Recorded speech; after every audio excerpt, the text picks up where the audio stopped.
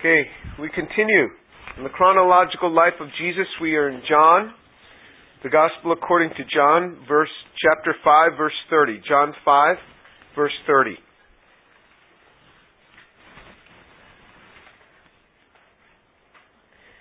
Jesus said, now let me remind you of the context here.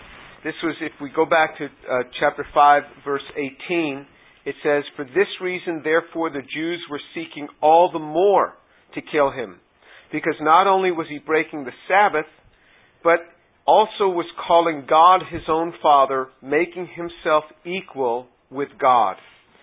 So, the Jews wanted to kill him for two reasons. One, because he was breaking the Sabbath, and they had all these regulations around the Sabbath. He didn't break any regulations of the 613 commandments of Moses. He broke their Mishnaic, Pharisaic laws. And then the other thing he was making himself out to be equal with God. For these reasons, they wanted to kill him, and that's where he goes into this discourse, which we started on last time. Now we'll pick it up at verse 30. Last time we talked about the resurrections. Now in verse 30, "I can do nothing on my own initiative. As I hear, I judge. My judgment is just, because I do not seek my own will, but the will of him who sent me." So you see, Jesus said, I'm not seeking my own will. I'm just doing what I see my Father doing. As I see, I judge. I do what I see my Father do. Often there will be this feeling that, I like this independence I have. I want to be my own person. Well, that's great within a certain context. That's wonderful. But as believers, we want to remember that so much we are to follow the image of Jesus Christ. We are to follow the image of Jesus Christ and also follow the image of the great ones that have gone before us. So Paul says, follow me as I follow Christ. To look at their images, to see what they did, and to follow their ways. That is where there will be real freedom. Because if we just try to exercise freedom to do whatever we want to do, we will become greatly confined. There is real freedom in following what God has prescribed for us to do. And in that, there is freedom and there is happiness. There is joy within that context. And we looked at that a little bit last time. Let's pick it up in verse 31. "If I alone testify about myself, my testimony is not true. There is another who testifies of me, and I know that the testimony which he gives about me is true." So Jesus is about to give witnesses to his testimony that indeed he is the Messiah. He is God come in the flesh. He is about to do this. And remember, in Israel, you gave 2 or 3 witnesses. It said in the Old Testament law, by 2 or 3 witnesses, let everything be confirmed. So 2 witnesses were good. 3 witnesses were even better. 3 witnesses were the best, but even 2 witnesses were sufficient. Jesus is about to give 4 witnesses. The reason he gives 4 is he gives one in particular, John the Baptist, which he himself doesn't regard that highly in the sense that it is just the witness of man. And Jesus is saying, I have witness which is above the witness of man. So he gives 3 witnesses that are above the witness of just men. But the 4th one, he says, I'll throw in John the Baptist because through this, maybe through this, then you'll be saved. I care about you that much. So here's the witnesses that he starts to talk about. In verse 33, "You have sent to John, and he testified to the truth. But the testimony which I receive is not from man. But I say these things so that you may be saved. He was the lamp that was burning and was shining, and you were willing to rejoice for a while in his light." So, he says, here is the first witness. The first witness to the testimony that I'm come, the Messiah, he says it's John the Baptist. John the Baptist, he says in verse 33, "You've sent to John the Baptist, and he testified to the truth." So he makes reference to a time where they even sent for John the Baptist. And it says he testified the truth. But Jesus says of John the Baptist, he says this in verse 34, "But the testimony which I receive is not from man, but I say these things so that you may be saved." In other words, there's another verse in Scripture that Jesus said he knew what was in all men. Jesus was not using humans to bring forth his testimony in this period where he's bearing witness. He says, here are the witnesses to my Messiahship. But I am saying this, he says that I say these things to you so that you may be saved. He says, okay, I'll give you the testimony of John, for maybe that will change your hearts, because my heart is for you, I want you saved. So imagine the context here. Here is a group of people that it just said of them that they wanted to kill Jesus, wanted to kill him. Nobody that I know has ever wanted to kill me. Now there's people that have been upset with me before, but no one has ever wanted to kill me that I know of. If somebody had wanted to kill me, I think I'd be pretty concerned. You know, you worry about going outside and what's going to happen. You want to keep the shades closed, and you don't know what's happening.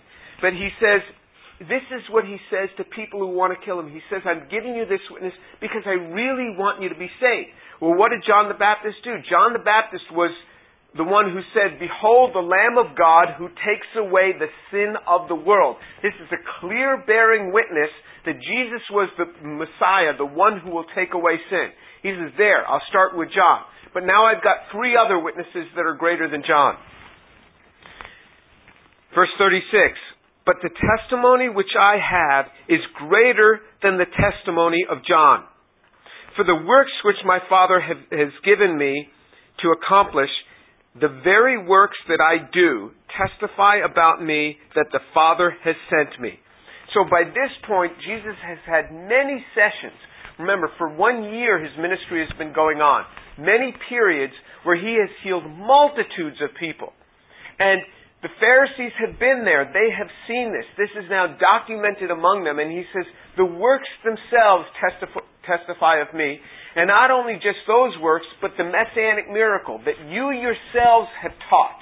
You yourselves, and you can look back in Jewish writings today. They still teach that when Messiah comes, he will be able to heal a Jewish leper.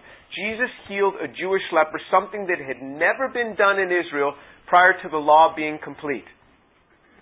His works testify of him that he is the Messiah. The works themselves bear witness. Now, look in verse 37. And the Father who sent me, he has testified of me. You have neither heard his voice at any time nor seen his form. You do not have his word abiding in you, for you do not believe him whom he sent. So he says in verse 7, the Father who sent me, he has testified of me. And then he says, but you guys here, you didn't see his form, you haven't heard his voice. But here's what happened. And if you look back in Matthew chapter 3, verse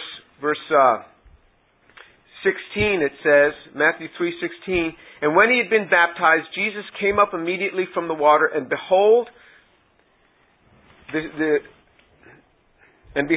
the heavens were opened to him, and he saw the Spirit of God descending like a dove alighting upon him. And suddenly a voice came from heaven saying, this is my beloved Son, in whom I am well pleased. So a voice came from heaven. This is the voice of God, comes from heaven, and many people there heard it. This is my beloved Son, in whom I am well pleased, and this is the form that God took. Came down in the form of a dove. Wasn't a dove, but in the form of a dove came upon him. The same thing is documented in Mark's Gospel, chapter 1, verse 10. And immediately coming up from the water, he saw the heavens parting, and the Spirit descending upon him like a dove. Then a voice came from heaven, you are my beloved Son, in whom I am well pleased. And then also in Luke chapter 3 talks about the same sort of thing, that this voice came from heaven. So there was a voice, he says, from heaven. That bore witness of me. My Father's voice bears witness of me. You want a testimony? The voice came from heaven, bore witness of me. So he says, the witness of John, I'll give it to you, but that's not even the 3 that I'm including. The first one that I'll include are my works bear witness of me. The second one is that my Father bears witness of me. This voice came from heaven. He says, but you didn't hear his voice, and you haven't seen his form, because you walk in unbelief. And now in verse 39, he has the witness of the Scriptures. He says, you search the Scriptures because you think that in them you have eternal life. It is these that testify about me, and you are unwilling to come to me so that you may have life. I do not receive glory from men, but I know you, that you do not have the love of God in yourselves. I have come in my Father's name, and you do not receive me. If another comes in my own name, you will receive him. How can you believe when you receive glory from one another, and you do not seek the glory that is from the Holy One, from the one and only God? Do not think that I will accuse you before the Father. The one who accuses you is Moses, in whom you've set your hope. For if you believed Moses, you would believe me, for he wrote about me. But if you do not believe the writings, how will you believe my words? This is a very strong accusation. There are Orthodox Jews today that love the Scriptures. I mean really love the Scriptures. And particularly among the Scriptures, they favor the writings of Moses. So you have the first 5 books of our Old Testament. The first 5 books will be read every Sabbath day in the synagogues. And they cover the entire 5 books of Moses, reading in the synagogues every year. Wherever you go in the world, to any synagogue, they will be reading that same passage from the first 5 books. Some passage. Then they will read from other books that complement that passage. So they'll read something, say, from the book of Psalms or from the prophet Isaiah that complement that passage, that stand with that passage in the writing of Moses. But they don't cover all the other writings of the Old Testament in the synagogues. What they always cover are the writings of Moses. Those sit and those have preeminence among the writings to the Jew. And there are particular portions that they don't read in the synagogue, ever. And that is, for example, the end of Isaiah 52 and all of Isaiah 53. The ones that you and I here hold so dear. That is a very precise description of what the Lord is going to be like when He comes. Very precise description. How He's going to die. The things that He's going to bear. I sat in a Orthodox Jew's home just this past summer, and I said that the Scriptures speak about Jesus because he had the audacity to say there has never been any prophecy in the Scriptures about Jesus. And so I went to the book of Isaiah, and I sat there, and I started at the end of Isaiah 52, and he sat there with his Hebrew Bible, and I with my English, and I read in my English Bible, and I told him where to start looking. And I read all of the end of Isaiah 52 and all of Isaiah 53, and the guy was speechless. He was speechless because they don't read this passage, and you can't read that book. And I looked at him and I said, don't you see from this passage how some might take this to be a prophecy of Jesus? And he just stared at me. I mean, what can you say when you read a passage like that? Jesus is saying the Scriptures bear witness of me. The Scriptures bear witness of me. Moses wrote of me. Look in Deuteronomy 18. Moses wrote things that really looked like a prophecy about Jesus. These things happened. And Jesus said in verse 39, you search the Scriptures because you think that in them you have eternal life. It is these that testify about me, and you are unwilling to come to me so that you may have life. So in other words, they believe that through the Scriptures, remember what the Pharisees believed. They believed that through the Scriptures, the study of the Scriptures, you get eternal life. The Sadducees who control the temple system, the Sadducees believed that it came through the offerings. You do these offerings, you're going to have eternal life. The Pharisees didn't belittle the offerings, but they said you have to study the Scriptures, and that's why you go to Israel today. You will see among the Orthodox Jews, which have descended from this Pharisaic system, that this deep respect for the Word of God. They're sitting there and studying this day in and day out. They have these yeshivas, these schools where they just spend their lives studying the Scriptures. Jesus said, you think that in them you have eternal life. But you don't realize that it comes from me. The life comes from me. In verse 40, you are unwilling to come to me so that you might really have life. Remember, 2/3 of the Sanhedrin were Sadducees. 1/3 was the Pharisees. So that at that time, the Pharisees were still a minority. But they had a lot of power. And then he says, verse 41, I do not receive glory from men. In other words, I'm not taking the testimony of men. I'm not even including the testimony of John here. This is not the testimony of men. This is the testimony of Scripture. He says in verse 43, I've come in my Father's name, and you do not receive me. If another comes in his own name, you will receive him. And this has happened. There are people that have risen up who have come in their own name. Even in your lifetime, there are people who have risen up. For example, Rabbi Schneerson. There's a whole sect among Orthodox Jews called the Lubavitchers. And there's in fact a Lubavitcher synagogue right across the street from Rice University. And I've been there. And they believed that a man named Rabbi Schneerson, who lived in Brooklyn, New York, was the Messiah. And they tried to get him to move back to Israel. They built for him a house in Israel. It's an exact copy of his house in Brooklyn. And then when the man finally died, they were waiting for him to rise up on the third day, and he never did. But there's still people that are holding this hope in this Rabbi Schneerson. And there have been others that have come. Others that came even in their generation. In the generation in the first century, shortly after Jesus, who were coming in their own name as Messiah. Then he says, verse 45, do not think that I will accuse you before the Father. The one who accuses you is Moses, in whom you have set your hope. Remember this extreme respect for Moses that they had. He says, Moses is going to be the one accusing you, because Moses wrote about me.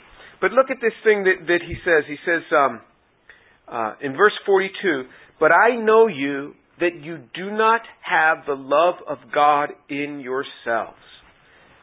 This is how Jesus knows people. He knows them by the bearing of the love of God in themselves. Remember what he told his disciples. People will know you by your love one for another. He says, I know you. You don't have the love of God in yourself. It is very clear to me that you don't know God, that you don't bear life, because you don't have the love of God in yourselves. If you spend time in the Scriptures and spend time before God, you will begin to build a relationship with God, and more love in your heart will come.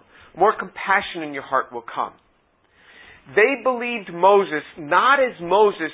They believed the writings of Moses not as Moses wrote about, but as how it had been reinterpreted by Pharisaic and Mishnaic law. They did not believe the Scriptures for what it is. And you will find very often among Orthodox Jews that they themselves don't read the Scriptures very much. They read the Mishnah. They read all that oral law. I've had conversations with Orthodox Jews, and time again, this is what happens. In our conversations, I go back to the Scriptures and I quote the Scriptures over and over and over again. And several times this has happened. They start to weep as I start to talk with them. They start to weep when they hear the Scriptures spoken of. And it moves them to go back and to read the Scriptures. One Orthodox Jew said to me, after speaking with you, I went back to my synagogue and I told my synagogue that I met this Messianic Jew who was quoting the Scriptures so much to me that I've decided to go back and read the Constitution, the Scriptures. Not the Mishnaic law, not the Mishnah, but read what the Scriptures said. This is what the Scriptures said, what Paul said would happen. He said, you will cause the Jews to be moved to jealousy as you love God. Your love for God will cause them to be moved to jealousy. One Orthodox woman said to me, you just read the Scriptures because you love it. And you have the ability to just read it because you love it. She says, I don't have any time to read the Scriptures. She says, I have to light this candle, say this prayer, do this, don't eat that, don't touch this. She says, I have no time to read the Scriptures anymore. So she was bemoaning the fact that this was happening to her. Jesus said, you don't have the love of God in yourselves. I'll tell you how you can start to pull back from the love of God. You stop spending time with God on a regular basis, and the love for God and compassion for others would start to be removed from you, because you'll become more like yourself. You spend more time in the Scriptures reading this Word and asking God to speak to you and work in your heart, you will get a greater love for God, and your attitude starts to change. What changes a person? I've heard the students say, we don't need that religion. What we need is education. Education will do it. I said, I can show you some really wicked people that have more education, a lot more than you have. So obviously, the education didn't make them nice people. Education doesn't necessarily do it.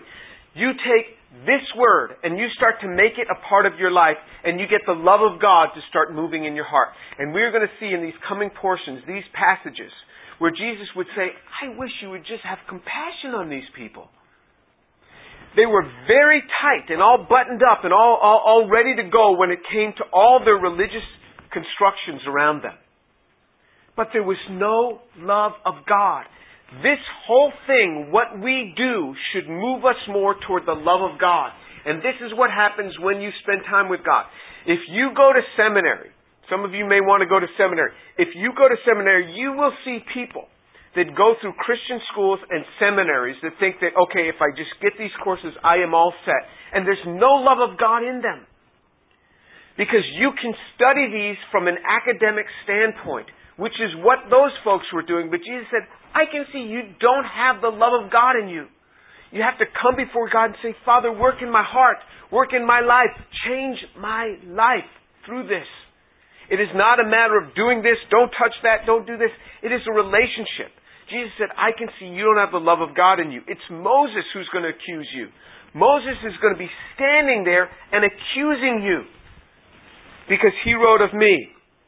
And in verse 47, but if you do not believe his writings, how will you believe my words? Okay, so now let's move on. The next part in the life of in the chronological life of Jesus, we're going to pick it up in Matthew chapter 12, reading from verse 1. Matthew chapter 12, reading from verse 1. At that time, Jesus went through the grain fields on the Sabbath, and his disciples were hungry and began to pluck heads of grain and eat. And when the Pharisees saw it, they said to him, look, your disciples are doing what is not lawful to do on the Sabbath. Okay, so any Jew could be walking through the fields. Anybody could be walking through the fields. It could be fruit orchards. It could be grain fields. And if you just happen to be going through, you were allowed to pick and eat the food as you went. You couldn't stop there and camp out and set up a tent. That was not allowed. But in Israel, and this is written about in the Old Testament, that farmers weren't allowed to come out and shoot somebody with a shotgun if they were walking through their fields and pick an orange off a tree or something. No, you had to allow people to walk through and eat of your fields. God said, I gave you the land, let the stranger pass through and let them take. They couldn't store up in a bag, but they could take as they ate. This was allowed in Israel. So they were walking through a grain field. They started to pick these heads of grain, and so you rub it, and you expose the edible part, and you blow away the chaff, and you just eat it. And this is what they were doing. But remember, around these 1,500 new laws that they had for the Sabbath day, one of the laws was that you couldn't do this. And Jesus is saying you can do it. This is your Mishnaic law. They're not disobeying. And so what he does is now Jesus really cleverly, remember, Jesus is not an educated man in the sense of being a Pharisee. But what he does is he takes a portion of Scripture, of written Scripture, and he puts it directly opposed to their own Mishnaic law, their oral law, which they said has equal validity to the written law. And he shows them where it's in complete contest. And here it is. This is what Jesus does. So in verse 3 of Matthew chapter 12, he says, Jesus said to them, have you not read what David did when he was hungry? He and those who were with him, how he entered the house of God and ate the showbread, which was not lawful for him to eat, nor for those who were with him, but only for the priests. So he takes an incident, and you can go back in the Old Testament and read this. David was actually fleeing from King Saul. And so he was fleeing from King Saul.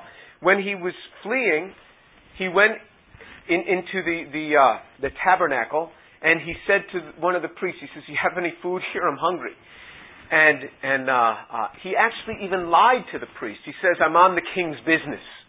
He didn't even tell the truth. And the priest said, "Well, I've only got bread here, which is really for the priests. Now, there was no law against the priest giving this bread to a common man. Remember, David was from the tribe of Judah. He was not from the tribe of Levi, so he was not part of the priesthood, but there was no commandment written in Scripture where a priest couldn't give this food to somebody outside of being a Levite. He gave it to him. And he gave it to him with the understanding that this was for David, and it was for the men that were with him, the men that were traveling with him. Because David said he had men with him out in the fields. David was lying like crazy at this point. But nonetheless, he gave him this bread. And Jesus cites this very incident. Because they had a new law, a man-made, a human-made law that said that bread for the priest can only be eaten by the priest. That showbread could only be eaten by the priest. So what he did is he said, here you have the written word that is juxtaposed to your oral law. Now what are you going to do? David did this. So you're going to say, now what are you going to say about this? David ate, and nothing happened to him. He was fine. Then he says in verse 5, or have you not read in the law that on the Sabbath, the priests in the temple profane the Sabbath and are blameless? So, again he says, you say nobody should do anything on the Sabbath. What about the priests? The priests are always working on the Sabbath. In fact, the Sabbath is a more busy day for them than any other day. It's like pastors. Sunday is most people's day off, but pastors work harder on Sundays than they do any other day. In fact, that's the only day they work. Right? They only work on Sundays. So he's saying that you have all these laws around the Sabbath. And now, a song that is still sung today. You walk into a synagogue, you will hear this song sung on the Sabbath. And this song, translated, says that why was Israel made? Israel was made for the Sabbath. Why was Israel made? Israel was made for the Sabbath. Now Jesus just comes head on against this feeling, this attitude. He says, yet I say to you that in this place, one greater than the temple is here. And so Jesus, in one of the other Gospels, we'll see it, he says that man was not made for the Sabbath, but the Sabbath was made for man. So you see, he takes this whole song and he turns it on its head. He says, no, Israel was not made for the Sabbath. The Sabbath was made for Israel. And then still in this Matthew portion, he says, one greater than the temple is here. But if you had known what this means, I desire mercy and not sacrifice, you would not have condemned the guiltless. For the Son of Man is Lord even of the Sabbath. So he says to them, but if you had known what this means, I desire mercy and not sacrifice. So again, he quotes a portion from the Old Testament where God says, I desire mercy and not sacrifice. Mercy supersedes sacrifice. Why are you condemning these poor disciples of mine? He says, if you had understood what this means, I desire mercy and not sacrifice. This is the exact portion that he quoted not too long ago to them, telling them to go and learn this. So if you look back in Matthew chapter 9,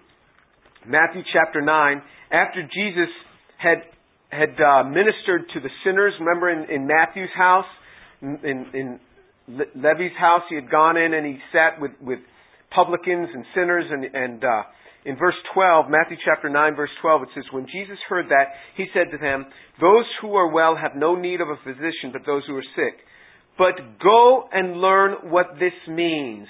I desire mercy and not sacrifice. So he told them back then, go and learn what this means.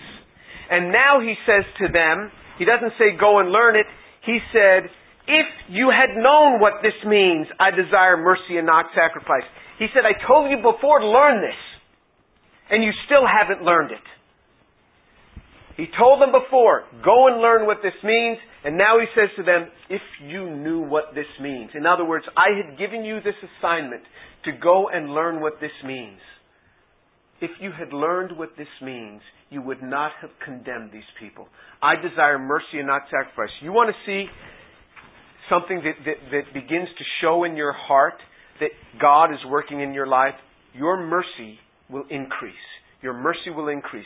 And as soon as you start neglecting time with God and pulling back a little bit. I mean, I see it in my own life. Just start becoming angry and upset about every little thing. Any little thing. You just get upset about every little thing. You start pulling back from God, and then you spend time with God, and the things of the world don't seem to bother you as much. You will have a lot more mercy. This is what God does in the life of a person. You go and learn what this means. You go and learn what this means. You spend time in the Scriptures and start to do it. It will change your life. It can change a marriage. It can change a relationship. You spend time with God, and God will begin to work in your life and change your life. God will do something different. Jesus said, go and learn what this means. When you spend time with God, it will change your attitude. When I talk with unbelievers, sometimes they're having marital trouble. It's so hard for me to really deal with this. I sat with this young lady in my office, and she was going to divorce her husband, and I tried to talk about forgiveness, and she said, well, there's some things I just can't forgive this. I just can't forgive. He did this and this. I just can't forgive. When a person doesn't know God and doesn't understand forgiveness, it is so hard to know how to engage with them in a way that's going to retain some wholeness in life. But as believers, we have this word. So if a believer were to say this to me, and I've heard believers tell me the same thing, I can't forgive, I go right back to Scriptures and say, you have been commanded to forgive. It is not an option anymore. As believers, we are commanded to forgive. As God has forgiven us, we are so to forgive others. It is a commandment upon us. And it will bring richness in your life. When you show mercy, when you do acts of good, this brings happiness. Remember, the happiest people that I know are givers. People who give of themselves. People who are always giving. Why should this be? Why should a person who's always giving out of their resources and their time be happiest? They don't have much time for themselves. They're the ones that are happiest. The ones that are always for me and this is mine, this is mine, this is mine. You would think that they'd be really happy because they got everything of theirs, but they're never happy. Why is this? Because of God. God has demonstrated to us giving, mercy, desiring to be kind, desiring to be gentle. This is what brings happiness to our own lives. You want to have a good relationship? You want to have a good marriage? You want to have a good life? Be a giver. Be one that displays mercy. Be one that displays kindness. It was just, unfortunately, it was fairly harrowing for me. I was on jury trial all this week, and so all week I had to serve on this jury, and it was even, the judge said that we'd certainly be out by Friday afternoon, and we weren't. And then finally it went on right on into the evening. And so we're sitting in this room, and so 12 of us have to come to agreement on this case. And it was a family civil case where a husband and wife, after 40 years of marriage, were getting divorced. And they were trying to split the assets. How do you split the assets? Well, the wife, in the last 4 months has drawn down all the accounts. All the money just disappeared that she took out of the bank. And she was under court order not to do that. They could only take the normal living expenses, and she denied everything. Well, I had a lot of expenses to pay. Huge amounts of money. Well, what was this check for? I don't remember. What was this $22,000 check for? I don't remember. And so all this is going on, and we're sitting in there, and I'm jury foreman, so it means I have to coordinate 11 other people, and we have to come to agreement on a lot of different categories, not just guilty or not guilty, but how much is this worth? How much is this business worth? So there were accountants that had shown us all sorts of numbers and things, and interestingly, everyone on the jury was a man, except only one woman. The one woman was in her 20s and had never been married. And she was like, well, that guy said to her such and such. And I said to her, I've said the same thing to my wife. I said, a lot of things happen in marriage. And, all the guys are going, how many of you gentlemen here have never said light things to your wife? And they go, well, buddy, we've been there. We know it. And there's this feeling when you've not been through this, to think that, oh, this is so unusual, and trying to get consensus with all these people, and I'm talking about mercy and kindness, but fairness in all of this, and trying to pull all these things together. It is so much easier working with people. And there was one guy there, he was obviously a believer. In fact, I had talked with him a little bit before, and you could see he kept on going back to the Bible. He says, well, the Bible says, such a reasonable guy, such a kind guy.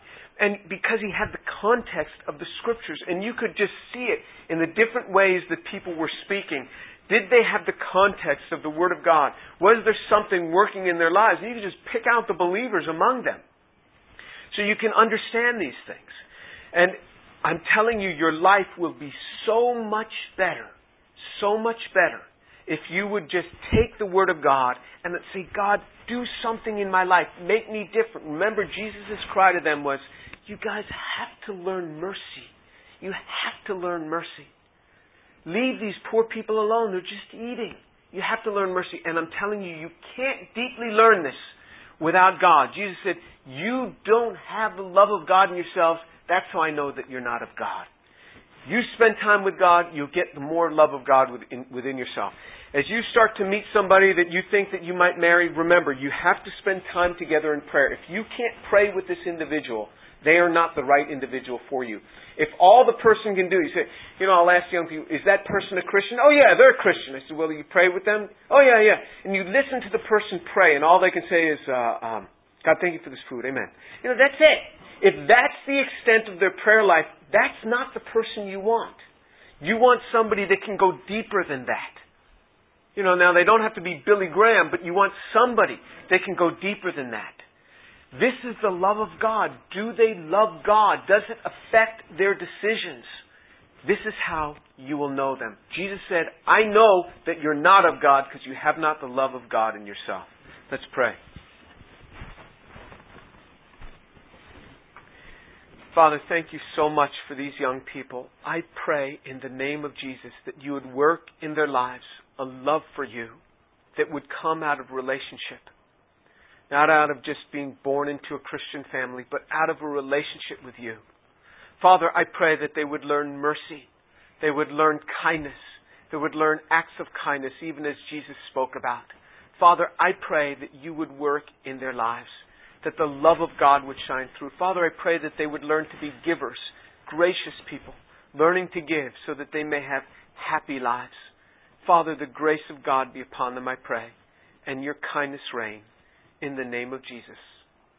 Amen.